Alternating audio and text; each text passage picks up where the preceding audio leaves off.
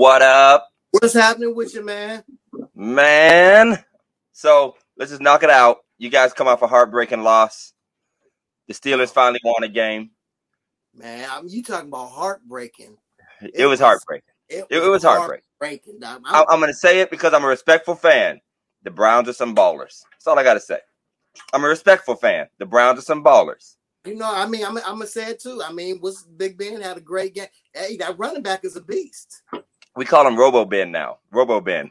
Because after every game, they got to take him in the back and take him apart and put him back together again. They were showing all his hip. They were showing all the pads on him.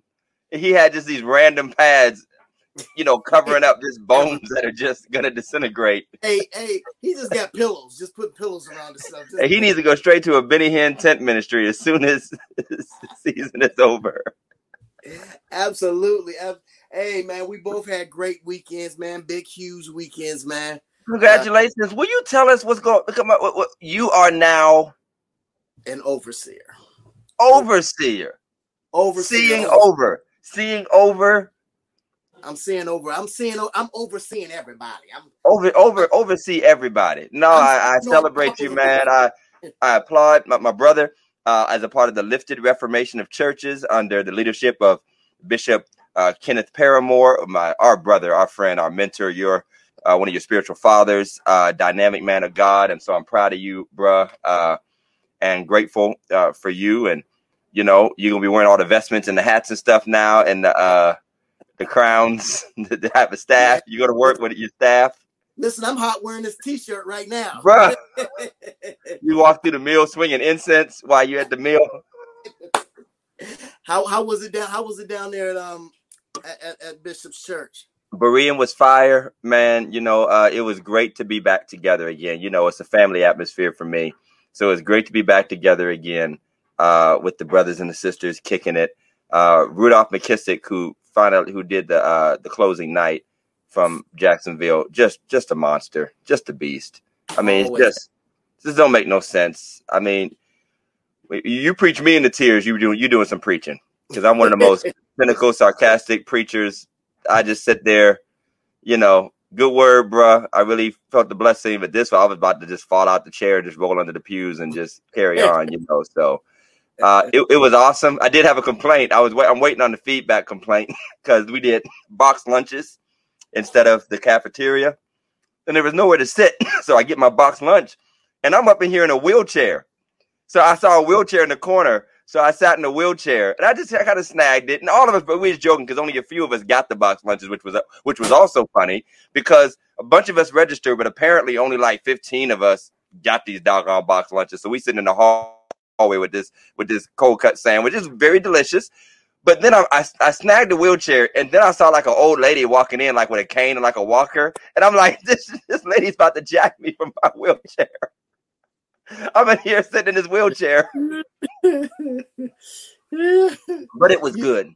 You was in a handicap zone with no handicap sticker. I was in a handicap zone with no handicap sticker. And I apologize to Mother Berean. Well, let's get into it, man. Let's get into what we gonna hit up today, man. Let's just talk about the secular potentate of comedy, who is on the cancel chopping block, the Right Reverend Dave Chappelle. The Right Reverend. And you know his grandfather was an AME pastor, like a very highly venerated AME bishop. Now that I did not know. Wow. Yes. He goes way back. As a matter of fact, he mentioned it in one of his specials. So those of you who don't know the story yet, Dave Chappelle, who I enjoy and Jeff thinks is whack, he has been going in for the last few specials about homosexual and transgender issues. And he's been complained about the whole time. Excuse me. But now they're coming for his head. I like his response. And let's just talk from a purely show business response. He already got paid up front for these specials. They could take him off Netflix right now and he already cashed his check. I loved his comment when they said Twitter is coming from you. Twitter is trying to cancel you. And he said, I don't care. Twitter isn't a real place. Right. Well, I like what he said in the special when he said, who are you? He said, I'm the guy who got off the bus and left $50 million on it to walk. Thank you. That was it. There it is, bro. That was me. I said, and a big part. That you can't cancel a person who makes their own premise. You can't cancel somebody who don't need you. He makes his own sitcoms, his own specials. He does his own. He can do it all. You can't cancel that. So yeah, you can't. And not only can you not cancel it, but it just goes to show how far this movement and this demeanor is going. The mob mentality of the internet and he called it. He said it. I'm a fan, so I've been watching the previous specials. He said we have brittle spirits, and that is true. That is true from secular culture. It's true from church culture. Brittle spirits. We are easily offended by everything. And then here's what I get a really revealing thing of. We are really not willing and ready to have honest conversations about anything. Because we have to reaffirm the prevailing attitude of whoever has the biggest megaphone or microphone or checkbook. We have to agree with that movement or agenda. And you know what? Let's just be honest about it. This could be a whole show by itself. Black people are guilty of this too, because we have pushed a lot of issues that weren't necessarily the most important and turned them into the most important. And so every time Walmart sells like a monkey or something, we try to turn it into, a Martin Luther King march on Washington, which not to say that these things aren't offensive, but we turn it into something it's not. Then we run into a group that has more resources, a louder megaphone than us. And now they're just running roughshod over the civil rights, whatever we thought was civil rights, concerning racism. And he literally said, I'm jealous. I wish we could have that kind of, and he laid what the reality of it is. The difference between the black movement for civil rights and the gay movement for civil rights is that they have the weight of white wealth and support on their side. Point blank, period. And it's not to say that, as somebody said ignorantly, I thought in an article, they act like it was a think piece, but it wasn't very smart the way it was written. You act as if black people ain't gay. We know black people are gay, and we know that black gay people get a double whammy. We get that. But if it was just black gay people, they'd definitely be hit. If it was just black gay people or trans people, they'd definitely be hit. But the funny thing is, man, he said the same thing about the Me Too movement. I agree with you, but I disagree with your methods. And that's where your quote came from when you said, when they say, who are you to tell me what to do? He's like, I'm the guy who had a problem and walked away. And if you would actually just walk away instead of trying to do it the way you're doing it, so I actually salute Dave Chappelle. I don't think he said anything worth canceling. And I think, by the way, and you can weigh in on this, because I believe there is a close connection between comedy and sermonizing. Being a preacher and a comedian are not, they're almost intertwined in a lot of ways, because preachers think they're jokesters. We all think we're funny. We always got jokes to tell at the beginning and all this stuff. And comedians always end up preaching about something. And we're very intertwined. And I don't like to use this word because I know it might sound demonic to some folk, but y'all too saved, you can get off. It's like a third eye thing where you have a different level of insight where just off the top of your head, you can just sort of see things differently. And everybody else is like, ooh and ah. But honestly, it's just the way how many times we've been on the phone and just blow each other's minds with stuff and we won't even remember it the next day. I mean, we could have preached all the convocations. We could have preached all the convocations and revivals with some of the stuff we come up with, riding around in the car, getting Taco Bell. So what I'll say is he has insight. He actually shared rich insight about the relationship between black and transphobic, racist and LGBTQ. And they're not ready for that conversation. They're not ready. I am, once again, I'm not a Dave Chappelle person as far as comedy, but I think his take on it was absolutely phenomenal. I think that he said everything that most of us want to say, but many of us are afraid to say. I think he put it out there on the table. He put his heart. It was his last one, and he said, "I'm not doing it anymore for a while." I'm probably. Oh yeah, he's done. He doesn't have to, but he's done. The fact of the matter is, when you get to a place where you have freedom to say what you want to say, and you have freedom to not even worry about the recompense of what you say, and once again, like you said, for us pastors, so many of us, we hide behind pulpits. Because many of us are afraid to say what needs to be said, and we won't talk about. Let's be clear. You know why? Because we don't have his freedom. because as a kingdom mechanism and structure, we have abdicated the means Right. and the manner by which we would have the freedom to say what we want and say what needs to be said. And the church, I was going to say earlier, needs to take note, and we'll wrap up. We're on our time. We want to get to our guests. The church needs to take note because preachers and comedians are intertwined. What can't be said on comedy stages, we're going to find out real soon, can't be said in pulpits either. Come on, sir. Well, we can say it on religiously I'm not saying we incorrect. won't say it. I'm saying the heat's coming. Right. I'm saying the heat's coming. Absolutely. We can say and by the way, we all online too. Go ahead. I just said we can say it on religiously incorrect. Yeah, we can say it on religiously incorrect, but everybody has a copy of all our sermons now because we're all online. Right. This used to just be stuff you said in storefronts. Right. And the church folk. Now people are watching, and I bet in my position, you know where I'm at with politics and stuff. I bet you I already know. I already gotten calls. People watch my sermons to see what I'm gonna say. Oh, yeah. So it is what it is. But you know, I salute Dave Chappelle, and I say that not as a pastor, like I think he's the greatest thing in the world, but we need to turn Pastor Jeff up. Maybe I'll just turn me down. Somebody's saying I'm too loud. I'll turn me down a little bit. But I'm not on my regular one today. I'm on my. Oh, gotcha. Okay. Thanks, Cleveland. We appreciate it. We don't mind a little interruption. All right, y'all. Let's get to our sponsors right quick. We want to thank our sponsors of Religiously Incorrect for being so supportive of the show. Phillips Care Cleaning Service from the Phillips Care family of businesses. They are a Black-owned business, and I am proud of them. You can call 330-219-7916 and ask for Fernando. They take care of residential and commercial cleaning, floor cleaning, carpet cleaning. They do move in, clean out. I got a project they're about to do for me, and they serve the entire Mahoning Valley and surrounding areas. Check them out and support our local businesses and sponsors. And while you're at it, with all the leaves in my yard, you might as well check out Phillips Care Lawn Services, again, from the Phillips Care family of businesses. Lawn care starting at $30. It'll probably cost me about $3,000 to get these leaves up. But you, once again, call Fernando at 330-219-7916. They've been in business for over 10 years, so they absolutely know what they're doing, and we appreciate them for being sponsors of Religiously Incorrect. So, Pastor Jeff, I would like you to do the honors of not only introducing our guest, but introducing our subject matter and leading the way in this conversation. I see that the views are up, so our guest, he must have did a share on his page because he's definitely got the fire. He's definitely got the fire. We need to take a class from this brother and find out what just happened.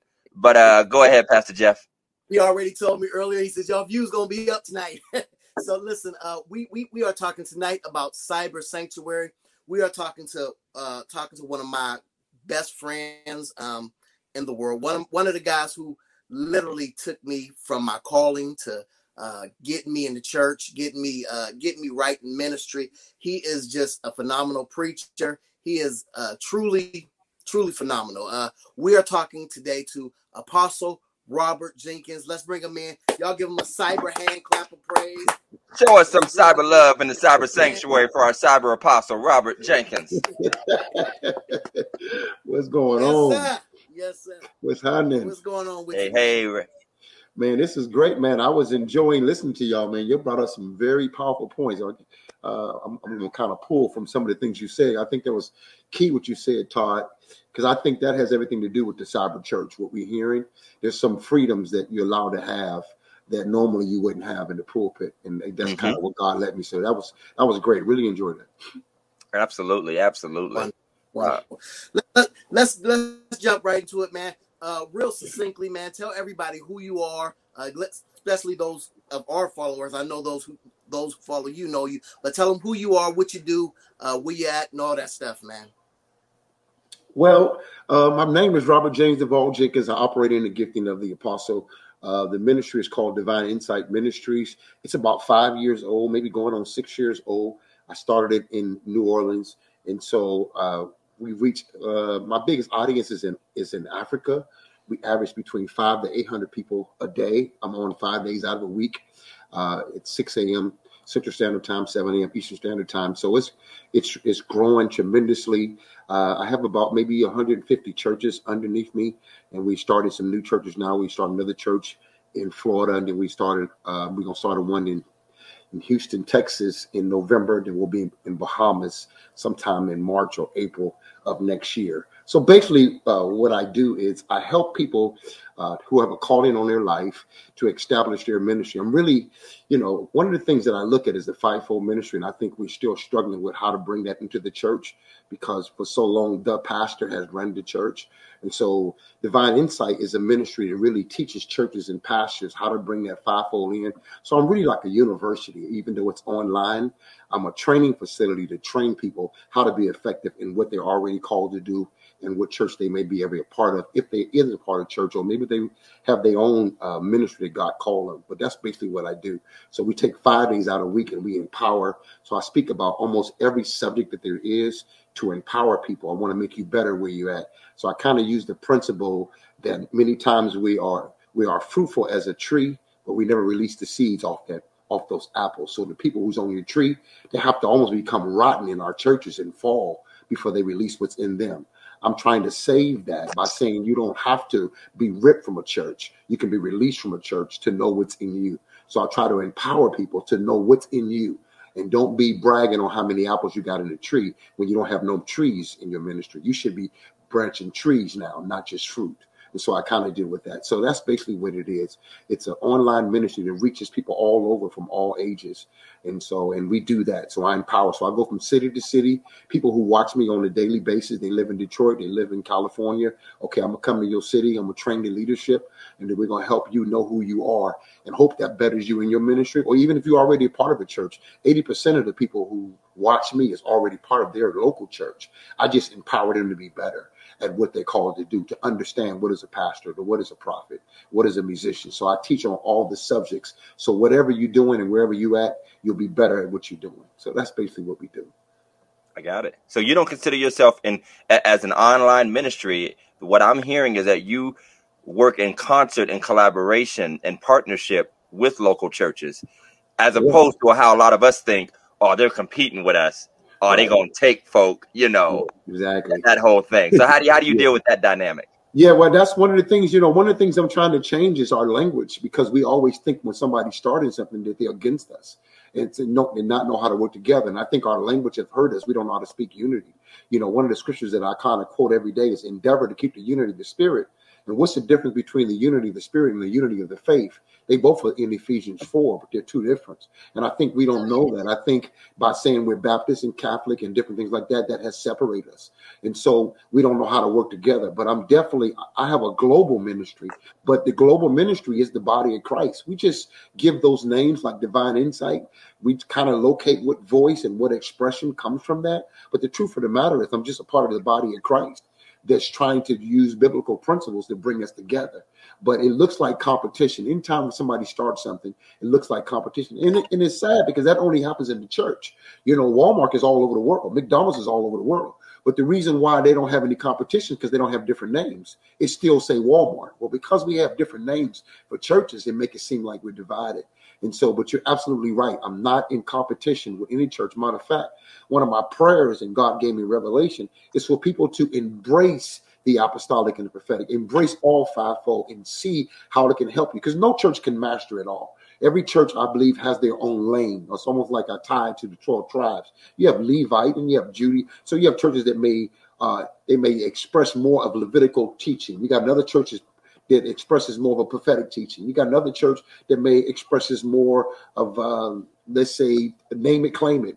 There's different veins, and it all depends on the leader. And I think we haven't learned how to balance people because that's all you're getting from that church. I remember when I was in Charlotte, a lot of new believers that was from the street, they were joining John P. Key's church. They loved it because his ministry was more evangelistic. So he drew those people. You can come in sweats. You can come in tennis shoes. You know what I'm saying?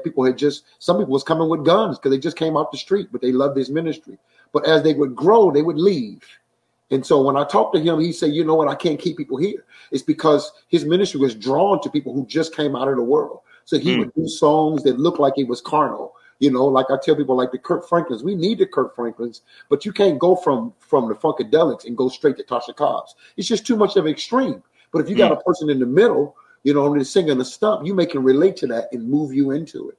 And so many churches are like that. And if they don't embrace the fivefold ministry, then what happens is you make people prisoners at their level. You keep people stuck in the second grade. And there's nothing wrong with having second grade churches and third grade. You need those. But how do they graduate? And so I think we need to be able to include everybody that helps us grow at a different level. And so that's what I try to do, to bring at that level. And so you may need that. It's almost like in the music, in the musicians, they have a music union. And whatever you need at whatever caliber of musicians, you can get it in the union. If I need somebody to know how to read, they at this scale. Well, in the church, we don't have that. So if I got a church and I don't really know much about praise and worship, that's not really my strong forte. How can I teach people to learn about praise and worship without losing them, without them ripping? And so that's when I come in and say we can train that and bring that right back to your church. And now your church can expand its expressions because you've been trained. It's no different than going to Yale and learning different things so you can be better in the workforce. That's what I consider myself, almost like a university. And we train everybody to go back into the marketplace or go back into the church or even understand the marketplace. Because a lot of times musicians are suffering because am I supposed to be in a church for the rest of my life? If I'm a Billy Beck, if I'm a Michael Jackson, am I limited to the church? Right. And so a lot of times they don't have that type of teaching that explains that, why you feel the way you feel. And so we're losing a lot of people because we're not educated enough to how to deal with the body of Christ and what does it look like, you know? And so all those different facets. And so that's basically what I do. And I come from, I come from my grandfather, the Church of God in Christ, Elder J.B. Jenkins. I love him, but he was narrow-minded in a lot of things. And so we lost. There are people, right? I got cousins right now. They're mad at the church because they were great athletes, but because they were taught love not the world, either the things that were in it, they gave up their ability to play sports. And now they're struggling financially because they didn't understand that part, and some of them died thinking they were going to hell because they wore pants. So there's a lot of things that we didn't get educated on that I'm able to do cyberly and reach people and to explain that. And I don't have nobody controlling me or owning me to say what I can't say, almost like what you were saying about David Chappelle. I can say that. I can tell jokes. I can do a lot of things. I have some freedoms that we may not have in the pulpit because we still got some mental structures in our mind. We have expectations. Like if you say certain things, people say, man, that we didn't have no church today. Well, why didn't we have church? Because how we define church. Right. So it kind of helps us to rebuild the structure and then go back and do what we call to do. Make the church look like what it should look like, because we have limited what the church should look like. And so we're losing a lot of great people because of it. And some people have been so wounded by the church that unless they can hear truth that doesn't have the religious trimming to it, they don't even want to hear it. And that's another thing that I'm able to have. I'm able to really, divine insight is a result of what the church failed to do, where the church failed to express, what they failed to create other lanes. It really made an opportunity for me, because there's people who don't want anything to do with church, but they have everything to do with God. They don't want any of the religious trimming. And that's usually what happens with people who are what we call church hurt. They still want God, but they don't want any of the religious trimming. And so kind of online kind of gives them more of what they was able to get from the church, but less of the religious trimming. And they love that part. That's really what been, I think, my success is I don't have to have the religious trimming. Because people say, I don't want the mess in church. You know what I'm saying? I want God, I want worship, but I don't want the mess in church. So I'm able to give that. Let me ask you this, man. You come on 5 days a week, at least. Right. You're on an hour, at least an hour. At least an hour every morning. People, between 500 and 800 people get up to watch you every morning at 7 o'clock, 6 o'clock your time, correct? Right. 6 o'clock your time. That's early. Right. What do you say about accountability? Because I know, even though they watch you,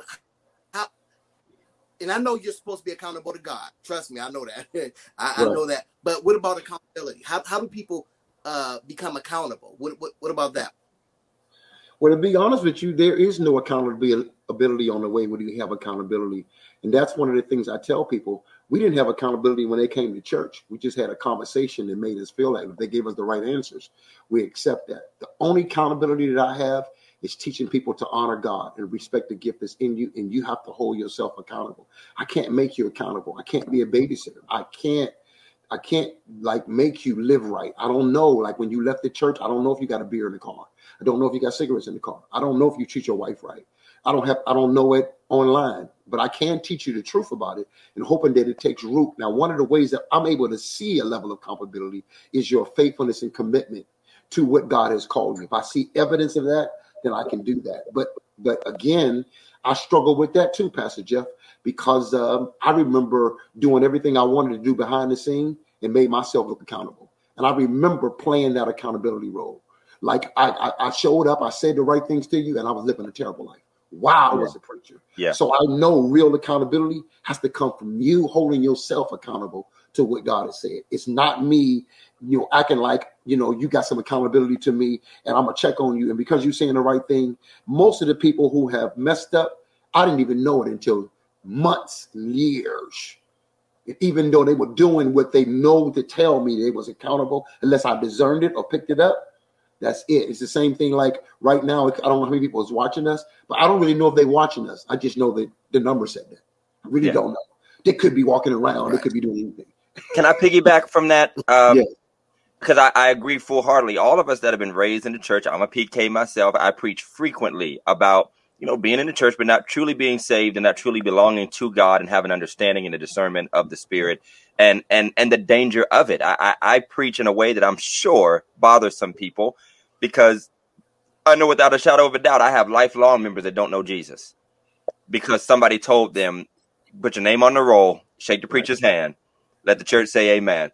Right. But with that accountability side, now you talk about having trees and bearing trees and having churches under you. So if there is abhorrent behavior, account it to the persons under you, and you do find out, or you are made aware. If somebody's spouse calls you and says, Pastor so-and-so who's under you has been beating me every night.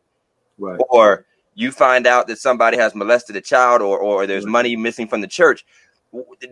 Does anything exist there, or is it still just saying, I know what I'm saying, I know what I'm getting on here teaching, you still have to do it? So if they respect you as their leader, even though it's a cyber situation, it ain't the old school sitting down and silencing them on the front pew and all that stuff. We know all that stuff. We know all that, right? And it was always the pregnant teenager, never the dude that got her pregnant. But anyway, that's a whole other story.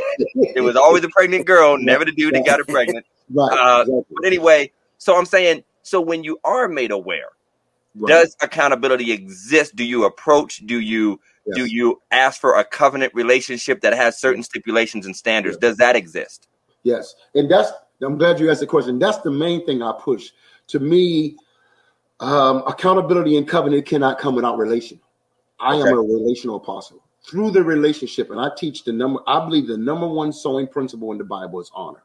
I believe where there is no honor, then everything else is thrown away. I base that on Malachi chapter 3. We always deal with tithes and offering, but Malachi chapter 1 said, where's my honor? Then it says, where's my love? And when you have honor, honor thy father.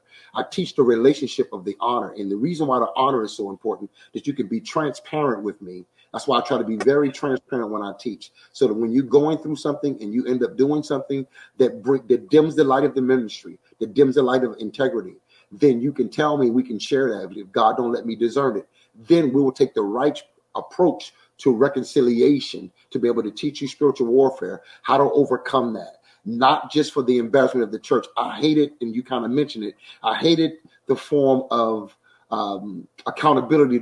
Basically, you're embarrassed because it embarrassed your church, not because of what the person was going through, not their struggle, not what the demons is fighting them about or the mentality that they have, but more because now the church looked bad or your reputation looked bad. So I believe through being relational, spending time with people, that level of honor will come in, and then we would say, you will say, if you got it right, you know what? I don't want to cause the integrity of this ministry to be dim. I don't want people to second guess what Christianity is saying. And then you willingly together would say, I need to sit down.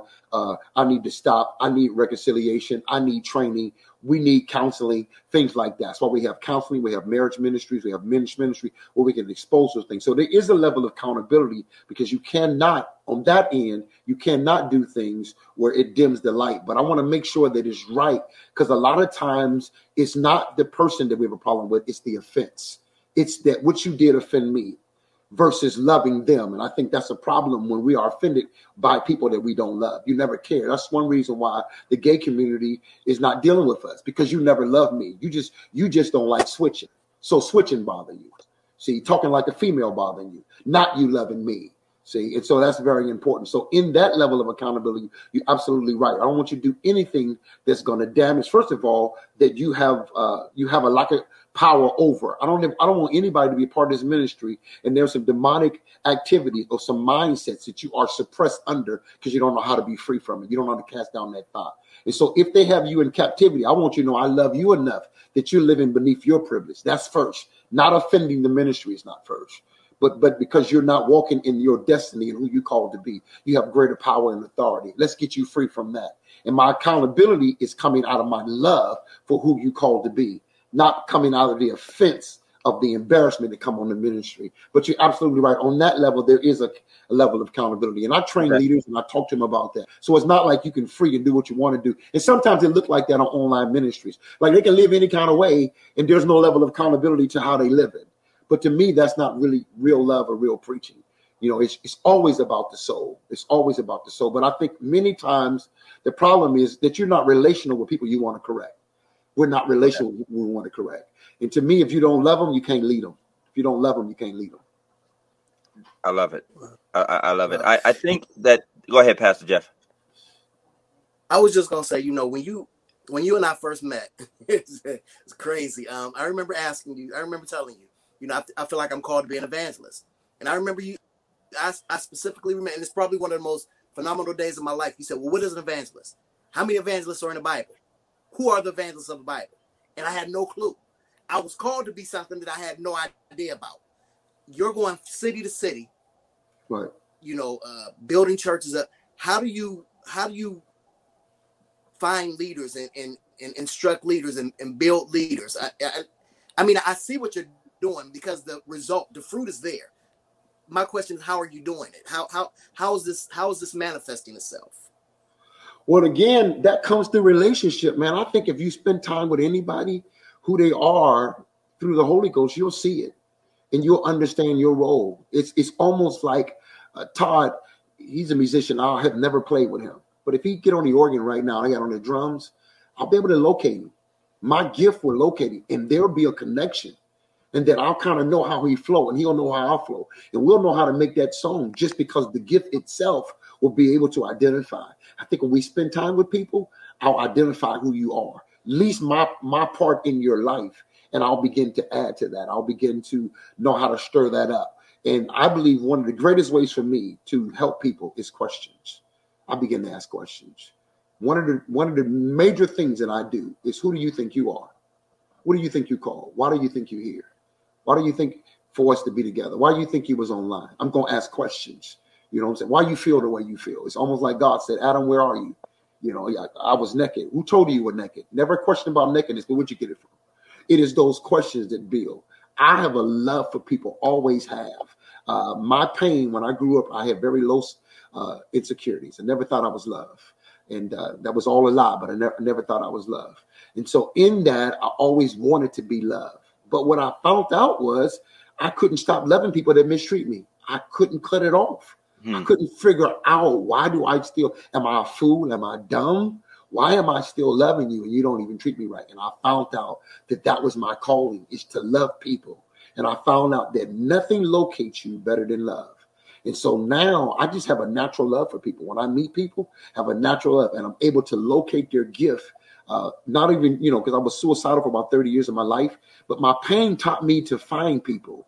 Like I tasted, when I went through a trial, I tasted everything. I'm like a cook they tell you what's in it. So if you talk to me, I don't need but a couple minutes. I can locate you and tell you where you're at. You can be 0.00001% off, and God will show it to me and why I'm in your life. It's that love. And so that's how I'm able to develop people. And I found out people are longing. People are looking to be loved. They're really looking for somebody to pour into their life. They want to be stirred up. It's like the spirit is longing. Do you see me? Do you see me? It's almost like, I believe Leah had the keys to love when she was saying, even though she was using Jacob in the wrong aspect, but she was saying, do you see me? Let me name this child this name. Do you hear me? Let me name this child Simeon. Are you attached to me? Let me name this child Levite. And she kept naming babies after what she believed needs to be in her life. And I believe the love language to build anybody is, do you see them? Do you hear them? Can you attach to them? Then you can give them praise and honor. But you can never love what you never saw. And I have the ability to see people.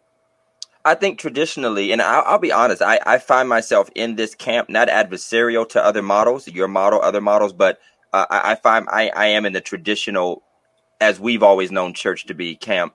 And I think that there's a little consternation, and maybe better word is fear, from some people that what we've been taught is that these relationships are built person to person, in person, praying together, worshiping together, fellowshipping together. And I think that that's been wrapped up by making religion a 4-letter word, because that's what it really is, religious practice, what I would call spiritual disciplinary practice, because religious has become a bad word. If you say anything that has to do with any sort of routine or discipline, then you are trapped in religion and you are trapped in routine and rituals and da-da-da-da. And after a while, I know from the deep love that is sincere, you do start to feel, for lack of a better word, picked on. Like people are using you as a platform to show and say why they're better than what I'm laboring in, or what some pastor is laboring, who is not grifting the people, who is not trying to sleep with the women. Right. And we know all that's around us. Just like next to you, there might be guys taking advantage of people on Facebook and Twitter and Instagram and all that, just like in our world, in the in-person world, the Baptist, the Kojic, whatever. And we're like, well, it feels like we're just being used as a step stool for people to point down at us. And you might not intentionally be doing it, but people will agree. Yeah, I want church without the mess. Like there's no mess on the internet. And I'm not dogging anybody who comments or agrees with you. Right. And sometimes we see it from our vantage point as it's still just church in a different form. Sooner or later, you're getting a message. There's covering. There's accountability. There's going to be an offering and some kind of giving, some kind of way. Might not be a 30-minute speech and playing Blessed for 20 minutes while we march around the sanctuary. Right. It might not be that. But so honestly, I can feel that sting a little bit, and I'm being honest and transparent. As serving in a community where we love on our community, where we love people, where you can keep saying that, and I'm not saying you, but people can keep saying that when they walk in, they feel judged, and they can keep saying that the people wear big hats and look down on people, but we're not doing any of that. Right. And it doesn't matter, it seems like, to this new group, to these masses that have accepted a different form. It doesn't matter. They've got an image, they have a feel, and that's it. Right. And I'll be honest, it can be bothersome, because I feel like what you said, we all do come in different flavors. Right. Because honestly, if there are people that live in Warren that watch you every single day, let's just say, when their mama gets sick and in the hospital, they're not calling you to fly to Warren. Right. They're calling me and Jeff. Exactly. When somebody dies. And so I feel like sometimes there's no balance of respect there, that there is a role for the local physical church. Now, if we want to wipe all of that away, if we really want to, and I say it, be honest, I could do it because I'm technologically savvy. I would love to try new models, but are we really prepared to wipe it all away and say, sell the buildings, just do this, just be apostolic? And how do we meld the fact that we still have cultural and personal expectation and ties to what we call church, no matter how much it seems to be despised and looked down upon? Right. You know what I mean? Because it's looked down upon, but they don't stop needing us, though. Right. They don't. And I'm not saying that bitterly. I'm not saying that out of anger or anything like that. I'm just saying that out of perspective. How do you wrestle with that? And how do you deal with guys who might feel the way I feel? Like, I respect you, but I feel like it's creating, and this is where we kind of religiously incorrect, it could be creating a breach where people chase you because what you just said about accountability. I will say that you probably, out of love and relationship, I need you to be a light and a witness. And no, I can't have you pissy drunk at the bar and come sing on Sunday morning. Right. And they might say, Apostle, don't say that to me. And he drops me a deep word every morning at 7 a.m. He don't tell me how I got to do. You know what I mean? He's not holding me to nothing. How do you wrestle with that tradition versus cyber? And I said all that to just ask you that question. How do you wrestle with that? Well, I think we got to be able to embrace the truth. What you just said is the truth. There are a lot of people who are doing what I'm doing, but you're using it for the wrong reason. And so we got to be honest with that. What is your intent? See, and I think we have to be honest with that. What did you say that was wrong? Absolutely. If I have an online church or online ministry and I don't have a praise team, I don't have to worry about nobody getting in the choir staying drunk because I don't have no one singing. So can that automatically allow people to get a word and never change their life when it comes to that? Absolutely. So that's a truth. So we have to be able to see. That's what I look at. Can you handle truth? And then I think we need to deal with that. The second part about it is, I think, like we're doing now, we need me and you come together and talk about that and share that openly. What can be the pitfalls of the church and what can be the pitfalls of an online ministry? And how do we gap that together, how we work. And I think they need to see us work together. Then I'm not afraid of a pastor who has a church because I'm saying be free. You're not afraid to say Apostle Jenkins can be free because I have a church. We're saying this. There are people who will never come to the church again because they're not mature. But when they run into Apostle Jenkins, he's going to teach them how to be healed, to go back. Always use the example when Peter stepped out of the boat. Sometimes the boat is representation of a church. But when he walked towards Jesus, Jesus walked him back. They didn't keep walking the other way. So sometimes God will bring you out of something and walk you right back to it after you had a revelation. If you run into me, I'm going to teach you how to honor pastors. I'm going to teach you the purpose of the building because everybody's not going to be free from it. See what I'm saying? And so when they hear that kind of message, then maybe they won't confuse me with the other people online who you just trying to build your own thing, your own agenda through the freedom of online. And I think if they hear more of that, it's the same thing. If we hear more of good fathers who do take care of their kids, we won't think every father is forsaking their kids. If we do hear, pastors who are not cheating around, then maybe we can change the narrative. But we have allowed the church to become bad news and fake news. We keep advertising the thing that's killing us and not advertising healthy pastors as well as healthy online ministry. Because really, me and you is working together. We really want people to be whole in God, period. And if you whole, you're not going to have a problem with going to church. You're not going to have a problem that if church is closed. You're looking for God in your whole entire life. So I think we need to hear that. But we can't skip past the elephant. There's a lot of people that's doing what I'm doing, but they're not doing what I'm doing. And it look the same. See what I'm saying? And there's just as much mess on the online ministry there is in the church. If you're trying to run away from church and not deal with mess and you run into Divine Insight Ministries, you just ain't close enough to know where it is. It's there. You're just not close enough. Right. I love it. Yeah. And I appreciate you saying that because we get that. Let's say you come from the storefront and somebody leave. You know what it's like growing up in a small church of God in Christ. Then you watch somebody go to the mega church. And they're like, oh, ain't none of this mess. I'm like, nah, it was only 7 of y'all in the church together. Of course you knew everybody's mess. And, you can't even get close to the pastor to find out if he is. You know what I mean? So and it's not to tear down the big church, but you ain't got an inner sanctum, of that 7,000 member church. You ain't got past the smiling greeters giving you cough drops and stuff and coffee in the lobby to know that somebody's fighting in the back over $1 million while you left the church that was fighting over $10. Right. And sometimes it could be bigger problems on bigger platforms. Right. Go ahead, Pastor Jeff. Now, you pastored for a while. You pastored for a while. You've done a phenomenal job. I can recall you and I leaving Union. We leave Union and go over to Divine Assemblies. And, we left the church that had 500 people. And we get over there and there might have been 10, 12, 20 cars. And now you have 800 people listening to you a day.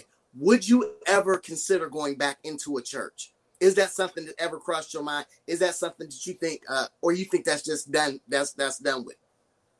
Oh, no. I mean, if God want me to do that, my only problem is, and this is what I learned when I was pastoring, and I'm loving what I'm about to say because I know it's going to spark something with Pastor Todd.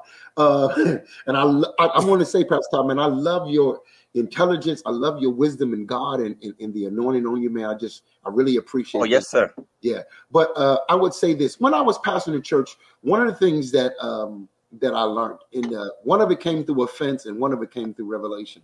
I remember a bishop, I won't call his name out because he's from Warren, Ohio, and I don't want to kind of like scare his name, but he said, well, that cuts it down. I'll say Warren, Ohio. Stop, Pastor Todd. Okay, what the bishop said. There's a lot of bishops in Warren. Stop it. Okay, so watch this. But he made a comment. It wasn't to me, but it was to one of the people that was coming to the church, and he says, he's not a pastor. He's not a pastor. And when he said that, I was like, why would he say that? Then he said he's not an apostle. He said he was evangelist, right? And so I struggled with that. I respected him, and I said, why would he say? What did he see? He never been to my church. He really don't know much about me. What did he see that made him think I wasn't an apostle and I wasn't a pastor? Now I know in Church of God in Christ they struggle with apostolic, even in that word apostle. That's a struggle for a lot of people. Okay, and then a lot of times, in my understanding, I would say they don't have a lot of understanding of how I understand the apostolic movement. Okay, most of the time the apostolic movement when I raised up was Jesus only. So that's the only apostle, right? So that kind of stuff. But it shook something up in me. But when it offended me, God made me research it, like really look at it. And so then I started looking at it. My church, and you said, Pastor Jeff, you know, I was with, you know, Pastor Mason, over Union. I was with him. Then I would leave and do my church at 2:30, right? But I would do worship from 2:30 to 3:30, sometimes 4.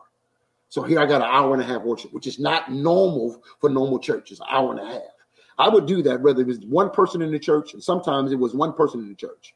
I had a full band. I'm a musician, so I'm able to attract musicians. So I had Paul Cathy on bass. I had Garrison on drums. I had Eric Howard on keyboard. I had Jamie singing for me, Brandy singing for me. So I had top-notch singers in that, right? But we doing worship for an hour and a half. I'm the leading worship, not my singers. I'm writing songs every Sunday. We ain't doing nobody's songs. Eric play. Find God. I'm going to create on the spot. That was for an hour and a half worship, right? Sometimes 2 hours. Then I would preach the way I preach. Nugget after nugget after nugget after nugget. Not bragging, but I just know who I am in God. If you sitting under my ministry, it's like trying to eat cheesecake. It's too rich. So by the time I'm on 0.7, you still chewing on 0.1 because it's so rich. I'm feeding out cheesecake ministry, right? I did that for 2 hours. One of the things that I learned is that you're too big for a congregation in the way that you minister. You are a global. It needs to be larger. It needs to be consistently. I was choking the people. They were literally leaving like this. Too much of worship. The people that they wasn't ready for. One of the things that the online did, it opened me up to people. Let's say like you or Pastor Todd that's coming. Who feeds us? I realized that I was called to feed my kind. You know what I'm saying? I'm not really made for the babies. See, in church, and to be honest with you, we still struggling with the in church. In church, it's kind of hard to go at that level consistently. Very few people are at that level to sit under that. And most people who do, they got their own ministries. They gone already. See what I'm saying? And so that's when I started realizing that the building, I can't let it limit me. Now, if God sends me to a building, but I would have to, and this is what I'm learning now, I would have to incorporate other preachers, other teachers. I would have to do what I'm teaching other churches to do because I'm really too rich for just one set of audience. And I remember God telling me, you're not just made for the congregation, you're made for the nation.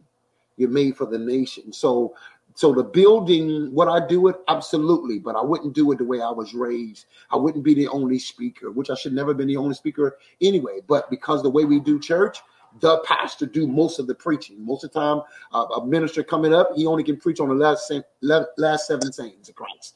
And that's his greatest moment of his life. He bring his whole family. Right. Real talk. You know what I'm saying? Or he better be done in 15 minutes or he might not preach again. He'll be silenced without being told. You know what I'm saying? And so I realized the richness. And then I realized it's almost like you wouldn't put Bishop Tudor Bismarck in a first grade class of preachers. It just wasn't. It's going to look like he's using too many big words. And so what happens is you start to look like something wrong with you. You need to break your word down. You too revelatory. You too deep. No, I'm in the wrong class. I'm in the wrong class. I'm a preacher's preacher. And so I realized that. And so the online kind of helped me with that because I was choking the people. You know what I'm saying? I was choking the people with that type of, and even to this day, the average, if you've been raised in church, I don't know if you could take 2 hours of worship. I don't know if you could take it. I don't know. 15 minutes. I mean, even like when I used to tell Jamie, you know, powerful worship leader, but I used to say is most churches don't know how to introduce a psalmist. You're a psalmist. They can't tell you to sing an A and B. You're not going to do it, Jamie. You're turning your back to the audience. You ran way up in the pulpit. You all on the floor crying and you still singing the song. You ain't got past the first verse. Where do you fit in at? And that's when it goes to, if Michael Jackson was alive and joined our churches, we're going to put him in the male chorus? Is it really I want him in the male chorus. I want him to he with the whole chorus. You're going to get kicked out. With the brothers in the red ties. I want him to he to On My Way Home.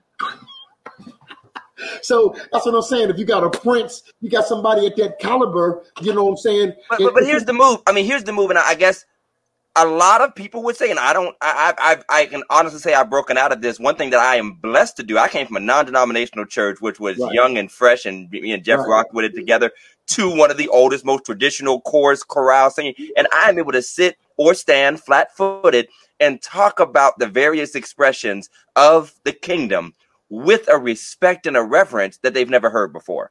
They've never heard somebody, whether I fully operate in that church, or like you said, in particular gifts that might not be the strength of our church, they never hear me denigrate the other gifts of the church. And so obviously at Second Baptist, that was not always the tenor and the tone of how other expressions would be, spoken about. Somebody said, do you believe in fivefold? I would say, well, here's my balanced response to how I feel that fits in. And I usually make it personal. Here's where I'm at. Here's what the Bible says. Here's where I think our church fits into this mold. Okay. But by the same token, a lot of people would hear what you just said.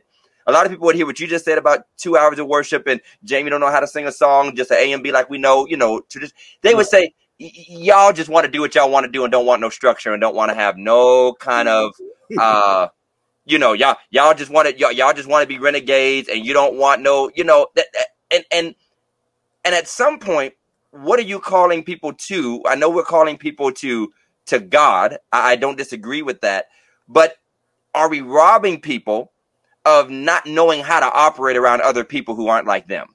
Well, I think I might really just need that A selection, and you really will ruin this funeral and have us paying $5,000 more if you roll over for 2 hours while I needed you to sing at Mother Bertha's funeral. You know what I mean? So I'm just kind of like, I do kind of need you to have some order. Like I do need you to know how to function. So where does that fit in?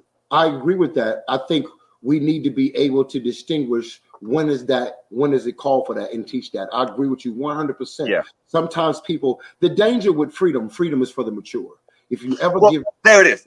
Can I stop you right there? Because I feel too many immature people latch on to some of those nuggets, some of those bites of cheesecake. Right. And I'll be honest, they run back home to Progressive in second and beat us over the head with that one nugget out of the context of all the balance and all of the, and they're telling us why we, and I'm like, yeah, I bet you if you went back, and I've actually said this to people, I bet you if you went back to prophet so-and-so, I bet you if you went back to evangelist or apostle so-and-so, and you had a deeper, longer conversation about that thing they hit on, maybe they talked about the danger of traditionalism, maybe they talked about the danger of ritualism, but I bet you would find in many of them a reverence and a respect and a more balanced perspective if they have more time to unpack it all. But you took that 5-minute nugget on your way to work. You decided that this is all that's wrong with where you worship and why you ain't moving forward in life. Forget about you don't pray. Forget about you're not disciplined. Forget about you letting everybody slide through your house every night. That's not what's wrong with you. Right. The preacher wasn't deep enough with you on Sunday. You know what I mean? And so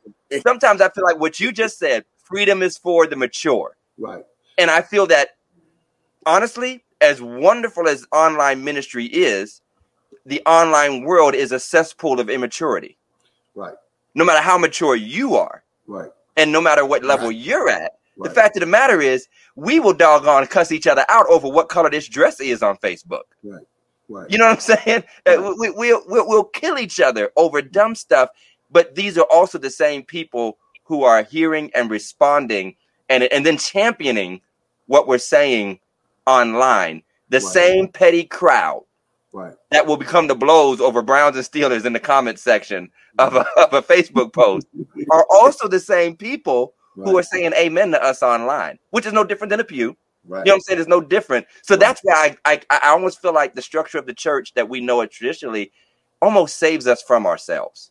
Some people, not all people, but people who, as you said, are not there yet and need to be expected to do something and be something. And so I love the dialogue, and I don't want to take over, give Jeff space to plug in. Good. That's good. Well, I was going to say, let me respond to that, because I mean, I agree with you. Go ahead. I agree with you 100%. And I think, I think that's why the Old Testament says that the Old Testament is a schoolmaster. The law is a schoolmaster, and I think it's a danger when you jump into grace and never went past the schoolmaster. Like there's a danger in saying you are an apostle when you never was a disciple, without a doubt. And so that's what I teach. I teach those. So a lot of people who think they're running away and think they're going to use an excuse, they'll run into my teaching and say, "Oh, he's not as free as I thought he was because he still have accountability."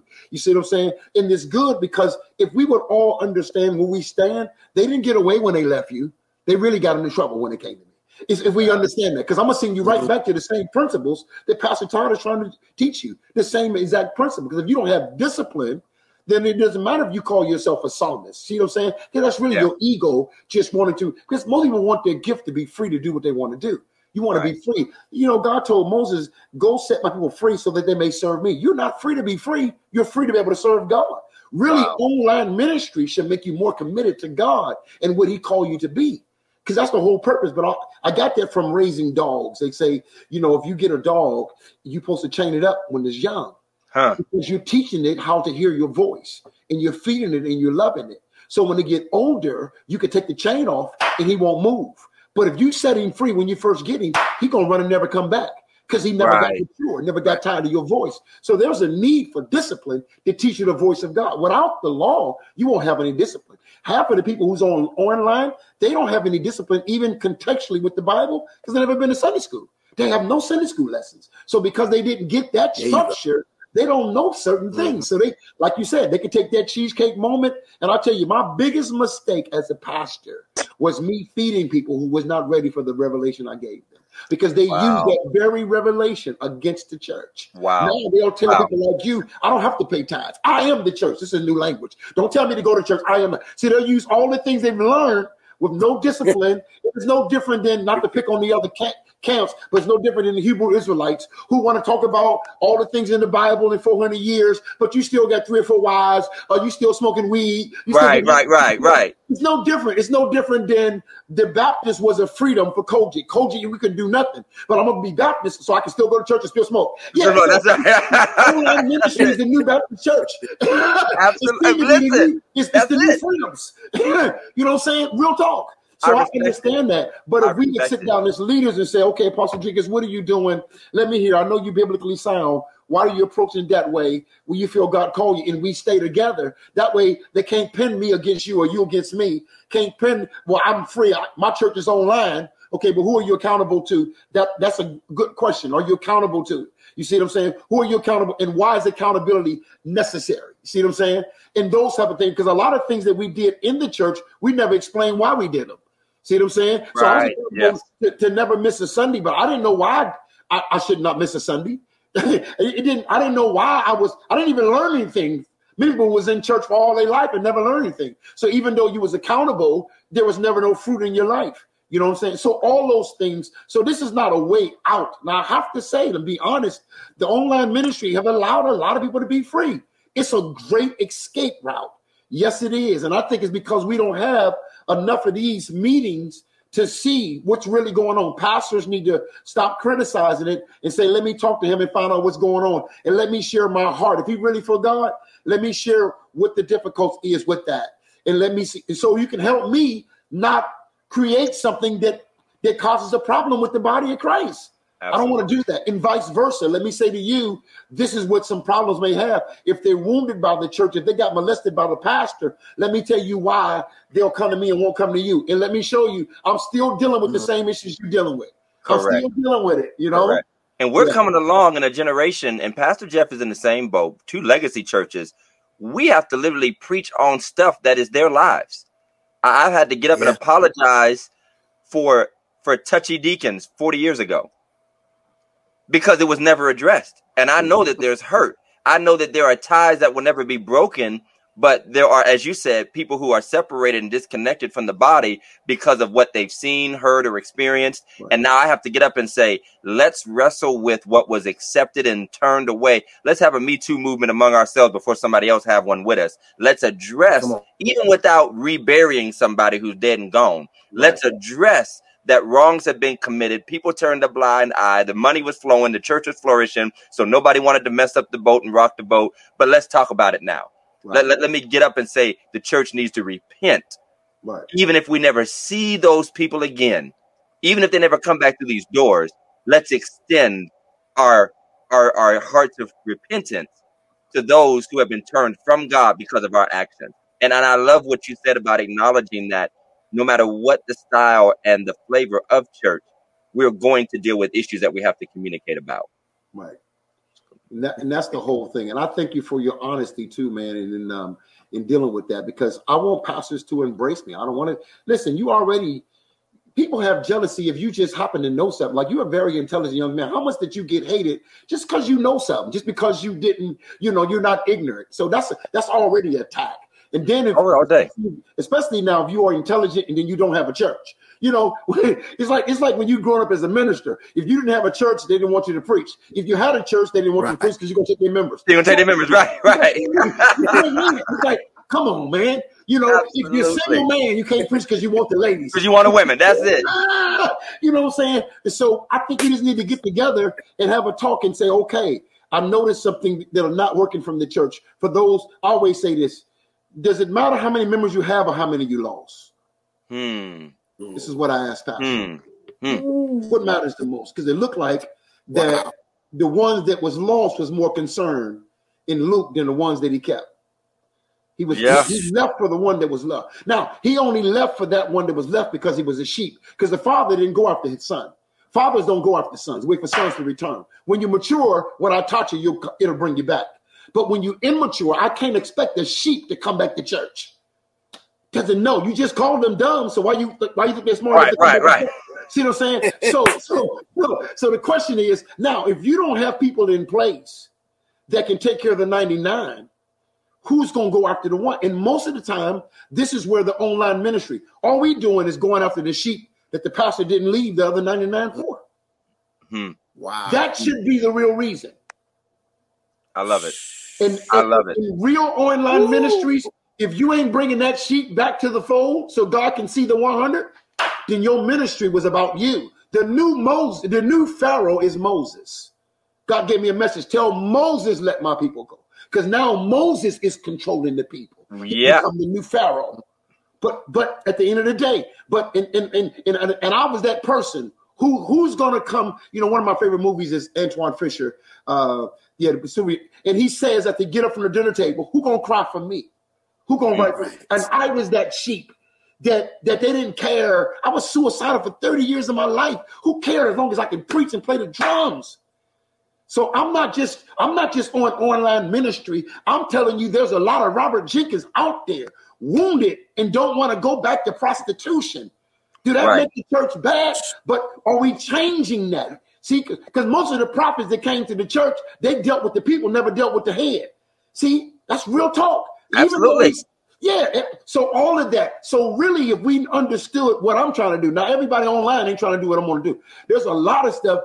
Our friends, just as much as you friends, I'll be like, oh my God, this is killing me. This online stuff and these people doing this stuff because there's no really accountability even to God, to fatherhood.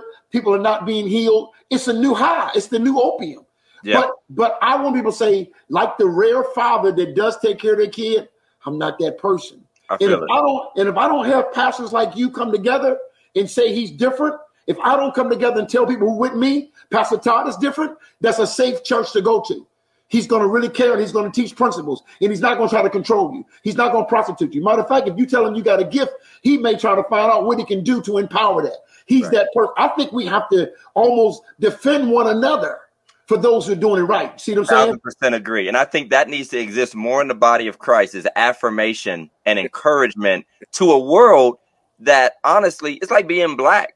You know, they don't care what side of town we from. If somebody's racist, they just hate black folk, period. They don't care what our little idiosyncrasies are. And the same thing with the church. The gates of hell don't care whether we're Baptist, whether we're in person, online, Pentecostal, non-denominational.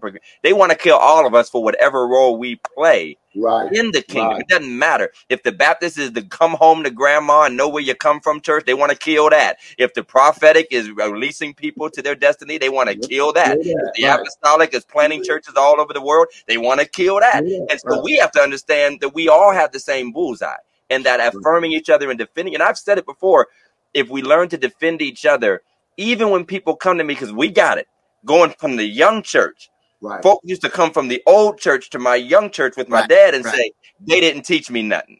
Then I became the pastor of the old church. And some of the faithful teaching, praying folks said, we never saw them in a Sunday school, in a Bible study, in a prayer meeting. We would have taught them how to pray. We would have taught them the word. They didn't even bother to show up. And in the particular church I'm at, brother was a teaching minister. 6-7 different classes at 6-7 different days and times. And so what I used to kind of smile in immaturity because I knew I was about to grab some dissatisfied customer from another church talking about they didn't teach me nothing, only to lose them a year later because now I didn't teach them nothing. Somebody else Stockton did the same thing. But we do have some questions, and I don't want to let this go. We have Joseph Napier has a couple questions, and go ahead and post one of those up. His question is, how do we get over church wounds? Church hurt is the phrase of the day. I don't think there's a bigger phrase in Christendom. What'd you say now? Yeah, I agree with you. Church is the Me Too movement of the church. It really is. I mean, how do we get over? And I know we can't unpack all of it, but give us some principles or some observations that you would attach to that. Well, I think that no healing can take place until there's honesty, and I think it takes the Holy Ghost and love for God, because most people deceive themselves. Like, let's be honest. I wrote a book called The Journey of False Perception. I got 3 books out, working on my 4th one, right? For 40 years of my life, I blamed my dad for something he didn't do. And I'll say my perception was off. That's why it's The Journey of False Perception. I said, my dad wasn't in my life, this wasn't in my life, and I blame everything he didn't do. And God says, is that the real reason why you're doing what you're doing? Or are you allowing your selfishness to be described by your pain? So most of the time when we deal with church hurt, we're not dealing with that you created a need. The church didn't give you the need that you wanted, and you blame them for not giving you what you wanted. Most of our wounds are self-inflicted that we blame on the church. Most of the time. Okay. Now, so this is the honesty. And I base it on this scripture. There is no temptation that's common to man that God don't make a way escape. God never leaves you to yourself. Anything you've ever experienced, I guarantee you, if you was listening, the Holy Ghost told you, don't do it, don't go there, don't say it, don't do it, and you did not follow God.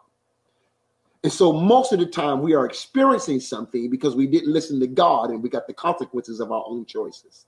We got to be honest with that. We got to be honest with how the wound really happened. What was it? Was it your pride didn't get it? Was it your ego? Was you controlling? We got to be honest with that. Robert Jenkins wanted my dad to be the dad I created him to be. Never got a chance to know him. I created in my mind what he should be for me as a dad. And since he didn't meet my imagination, I blamed him for it. It's almost like people who write a script out and looking for somebody to play the role. And then if you play the role, you're my husband. I believe God led you to me. Only reason I believe God led me is because you're willing to go with my script. I create the script. You play the role. Yes, sir. See what I'm saying? Yeah. So how do you get over that? First thing, you got to be honest of your part that is played in the wound. You can't get healed without intimacy. This is why Jesus tells Zacchaeus, he said, come down. I got to go home with you. I don't care how you come in the tree to see me. Until we get home, we ain't going to deal with you. And I got to bring intimacy, honesty brings intimacy, or intimacy brings honesty. When he got home with him, then all of a sudden he said, I've been robbing the people. Well, you've been robbing the people. That didn't stop you from climbing the tree to see me. Many people will climb the tree to see God, but they won't deal with their part when they get home. That real personal relationship. When you're honest with that, and then God will show you that what you thought was real pain wasn't even true. It's your own mind. That's the real thing. Every church wound that you ever, I feel the anointing. Every church wound that you ever experience is really your revelation of how to connect. It's your revelation of how to connect. And as long as you see it as a wound, you'll never see it as a revelation. You always say this, wherever you was crushed at, that's where your oil is. Most people want to leave the place, so they end up leaving the oil. Right. And until you get the revelation of the experience, you miss the purpose of the experience. And you're testifying of something we run into in our generation is we are now receiving revelation for things that previous generations experienced and didn't know how to explain. Right. And we wondered, how could grandma stay at that church with that shiesty preacher? Right. How could auntie and them stay faithful? But they were the ones that were getting prayers through. Right. With a shiesty preacher. That's right. Getting prayer, praying us through, praying deliverance. And we sitting here talking about, you got so much power. You got in touch with God. Where did you get that from? And what you just said about the oil being where you've been crushed. That's where now that I hear, and again, saying no names to bear no blame in Warren, Ohio, about infamous preachers that family members sat under, but they were praying men and women. They were sincere in their faith, regardless of whether those other persons were or not. And now they were the ambassadors and the witnesses because they did not. Now, this is not for anybody watching. This is not saying stay where abuse is. or stay where exploitation is.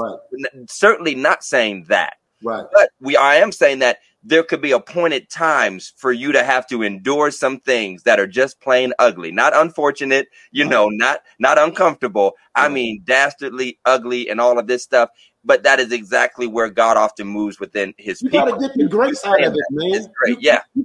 You got to listen, man. If you don't change your perception, I always say, if you don't change the way you see things won't change. So you got to be able. It wasn't what it's always. It's not what you're looking at. It's what you're looking through.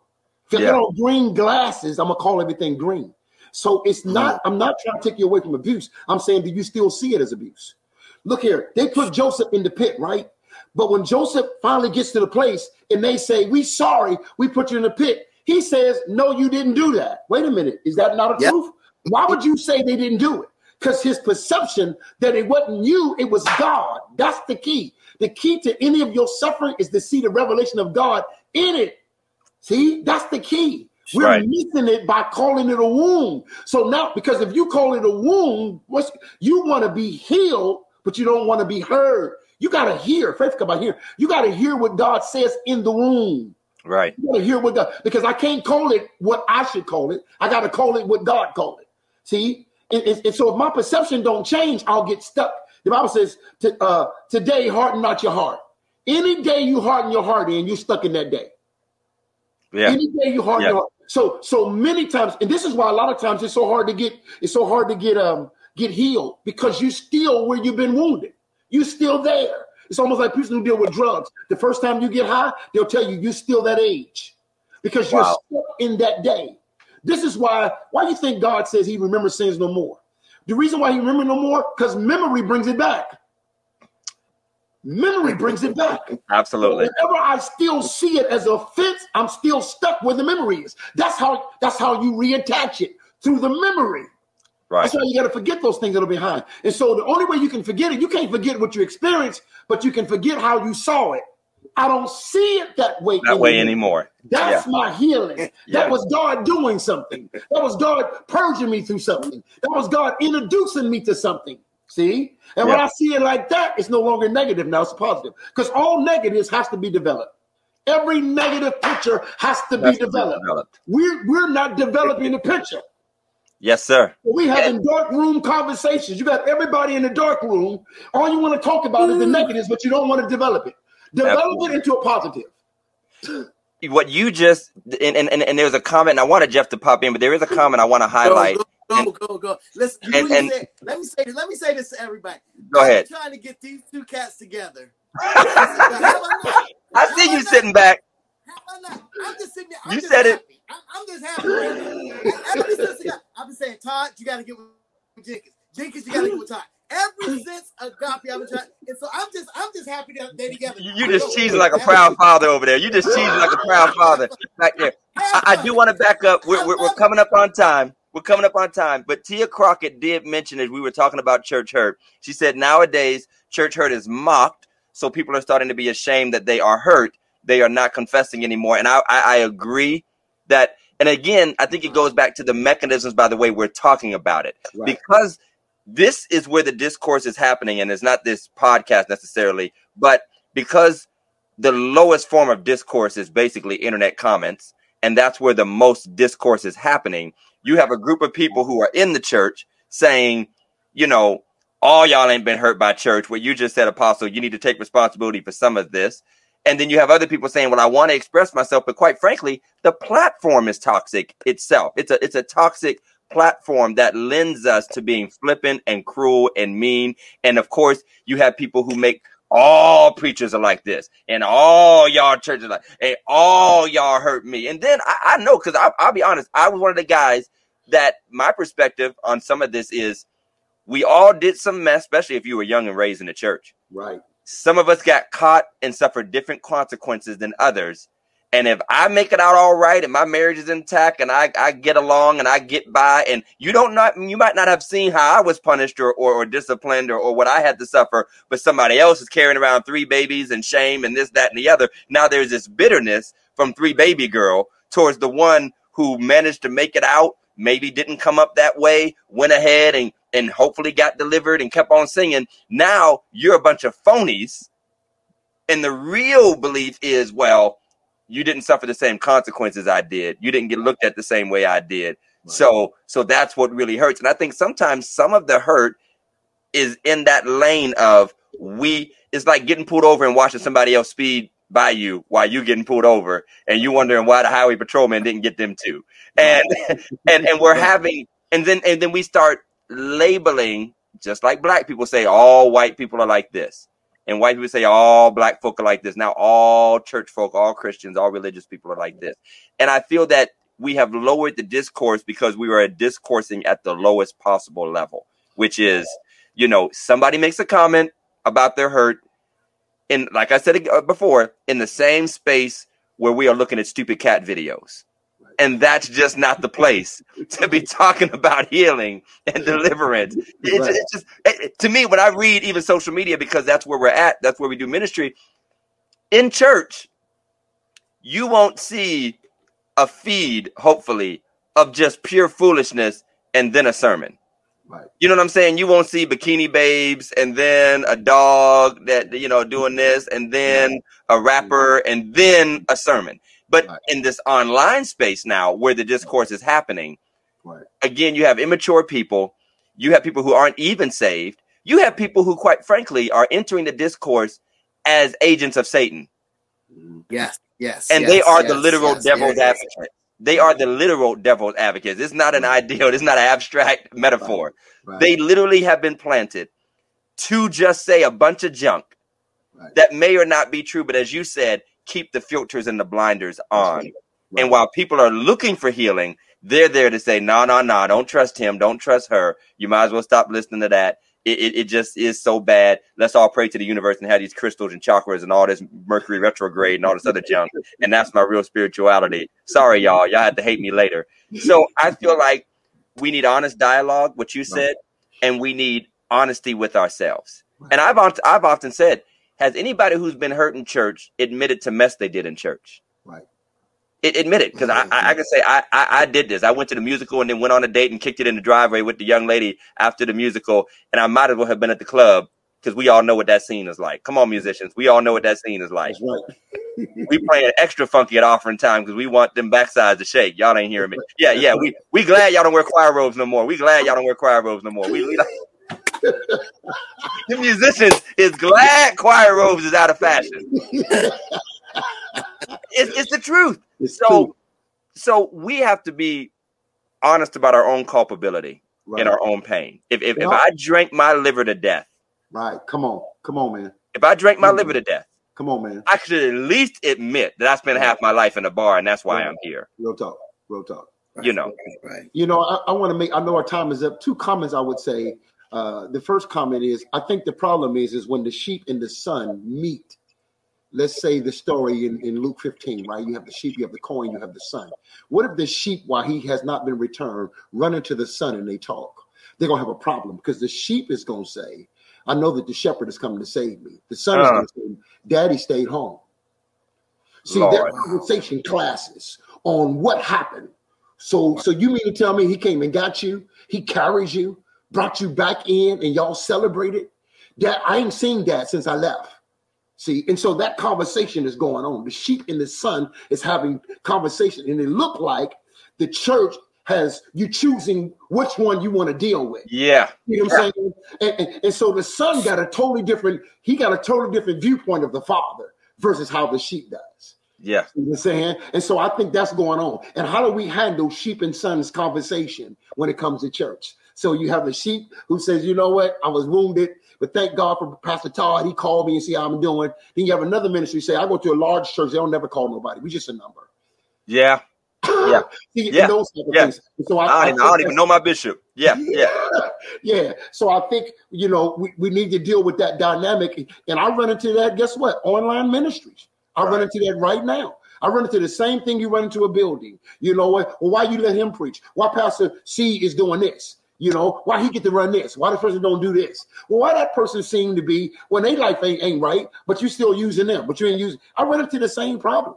See what I'm saying? And how to handle that. And so I think that's very key when there are talking, no different than your oldest child talking to your youngest sister. You got 2, you got one child, 22, one child, 14. in the 122 saying, Mama would have never let me get away with that. She beat Yep. me half to death for that. Yep. All of a sudden, you get away. See, Mama then ran out of patience, and it looked like Mama chooses sides. See what I'm saying? And so I think that's the key. So yeah, I mean, what you said was phenomenal, man.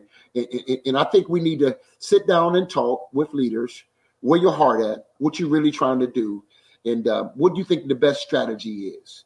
You know what I'm saying? What's the best strategy for the kingdom of God? You know what I'm saying? And talk about that. If a person is wounded, if a person never comes to church, what do we do with them? The people who are lost, what do we do with it? Like the person asked the question, how do you get healed? Can we deal with that? I'm gonna be honest with you. Honesty is not easy. We can tell people tell the truth, but it's almost like, how do you tell a liar to be truthful?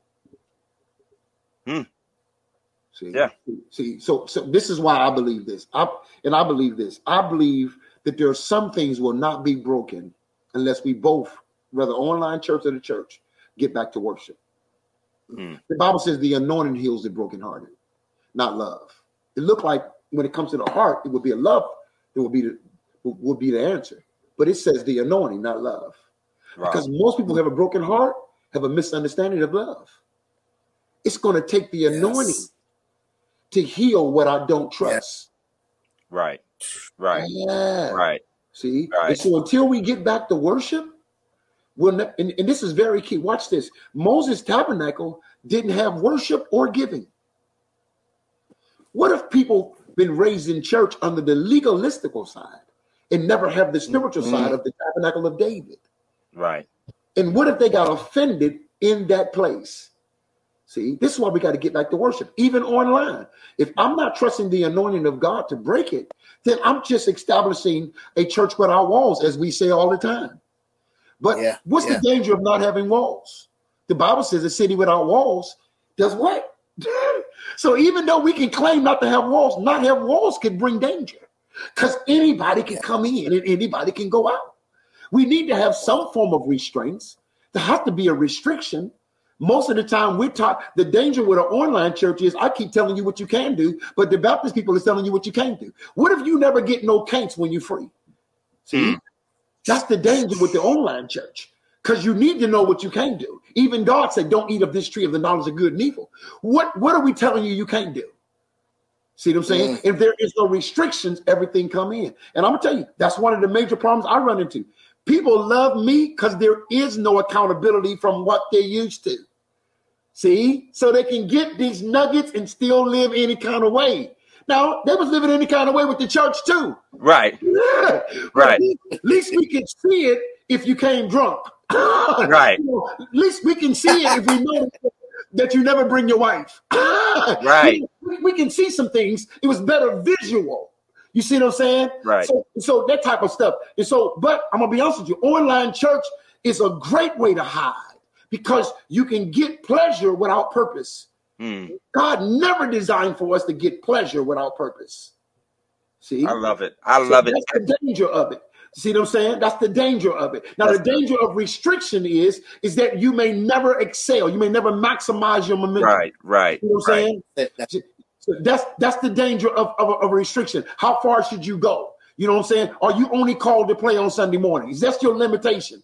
Does churches have music studios? This is where I come in and teach. You got to start having music studios. You got to let people write songs. You can't keep letting them learn Fred Hammond and Kurt Franklin when there's a song in them. Right.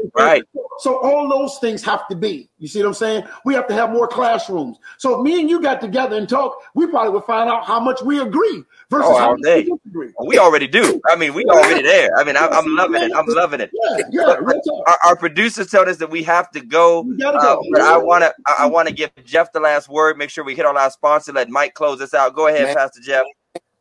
I ain't worried about no sponsors. Listen, this was phenomenal, man. I think I got to run upstairs to get my charger. I'm about to die here. Okay. Man, this was phenomenal, man. Thank you so much, man. I appreciate you coming on. Doc, you spilled your heart again, as you always do. I'm so happy you and Todd got a chance to connect. And because your minds work alike. I know y'all. Y'all minds work. Y'all think alike. Y'all minds work alike, man. I love it. All day. God bless you. Go ahead and do the sponsor, Todd, while I go get my charger. Okay.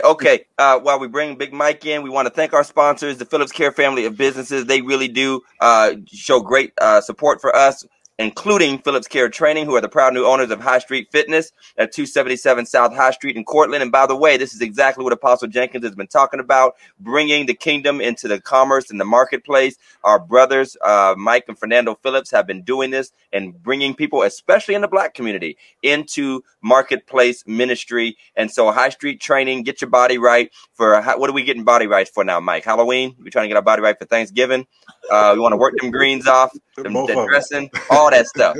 All right. Call them out on their Facebook page, High Street Fitness, or call Mike at 984. That's 330 for you out of town, folks. You can come in and get your sweat on. 330-984-7632. Really appreciate it. Big Mike, what's happening, bro? Oh, man, great show, fellas. Apostle Jenkins, thank you so much for coming on, taking out the time to bless us on tonight. Really enjoyed the show, man. Really enjoyed it. Thanks again. Thank you, man. In your opinion, well, I guess I know the answer to this, but is cyber sanctuary the future? I would say yes, because of where technology is going. Most people are now, I think the workforce is growing. People are working from home. So yes, I would say it's the future, but I think it's a danger in the future. And I think we're losing foundation. We're losing principles from that. So, the Bible talks about you should mount up as wings of eagles, but then it ends by saying you shall walk and not faint. I think we're learning to fly, but we don't know how to walk. And I think that's the danger of the future. That we're learning wings, but we don't have any foundation. At the end, you got to know how to walk. Right. And so, yes, it is the future, but there's a danger in it. And I'm going to talk about that. We'll bring Brother Todd and Brother Jeff on. We got to learn how to get people to have foundation with where we're going, because the world is taking us too high and we don't have any substance. And I think that's the problem. But to answer your question, yes, without a doubt, in order for the one world order to take over, it's going to have to shut down the independency of the church. It got to shut down the cash money. The church is too powerful. It got to take away property. So there's things that has to be done in order for the one world order to take over, without a doubt. Wow. We got a lot of angry viewers on the page that don't want this to stop, but we gotta come back. They about to start rebuking us. I had to get on Apostle Jenkins' page to see it. We gotta start rebuking us. But listen, we all love. Unfortunately, religiously incorrect to the Baptist churches. We gotta order a service over here. It's offering time. But we will have Apostle back, and we will be on Apostle's platform. It's always been love. I've always looked up to Apostle Jenkins. It's funny, we've run close to the same spaces, but never quite intertwining. But I remember him playing and ministering through Elam and other ministries, and much love and respect for you. You even came to Agape more than once, I think, and helped out at different times, and it's just blessings and love. And it's a wonderful thing to grow in grace and in God together. So blessings to you and to everybody. Anything else? What up? We don't have yet, I think I'm gonna have to work on something special, because I'm gonna be with my Lock Carry crew next week in Arizona. So I might try to get one of my Lock Carry buddies, if not a few of them, to get on and talk to us about Black people and missions. I think that might be a good show. Okay. Talk about Black preachers and missions, because that's what my trip is about, and that's what I'll be on Sunday night. So I can't promise a subject right now, Mike. I don't know if you or Jeff have something that we already have lined up. No, we'll talk about it. Okay, just wanted to make sure. Yeah. Now to all of our new viewers, I know the I appreciate you guys tuning in. Thank you so much. We definitely leaking off apostles. Hey, all y'all apostles, y'all are members now. Y'all are all our members now. We do this every Sunday night. Every Sunday night, 8 p.m. Eastern. We're live on YouTube and Facebook, so check us out. This is our Sunday night service. We do it every week. Wow. Holla at us. Like, share, follow. YouTube, Twitter, Instagram, Facebook. We'd love to have you. You can also check out our audio. Our podcast are available on audio, Apple Music, Spotify, you name it. If you can download podcasts, we're on there, man. Check us out. Appreciate you. All right, y'all. We appreciate it. We got to head out. It's been a great show. Y'all check out us on audio. We're on audio on all of your audio platforms. Tag somebody. Tell them to watch the replay. This was all fire, all knowledge, all wisdom. Say. Take us out, Mike. We appreciate it. Yeah, this is great. All right, peace, y'all. See you next week. Thank you. Peace, y'all.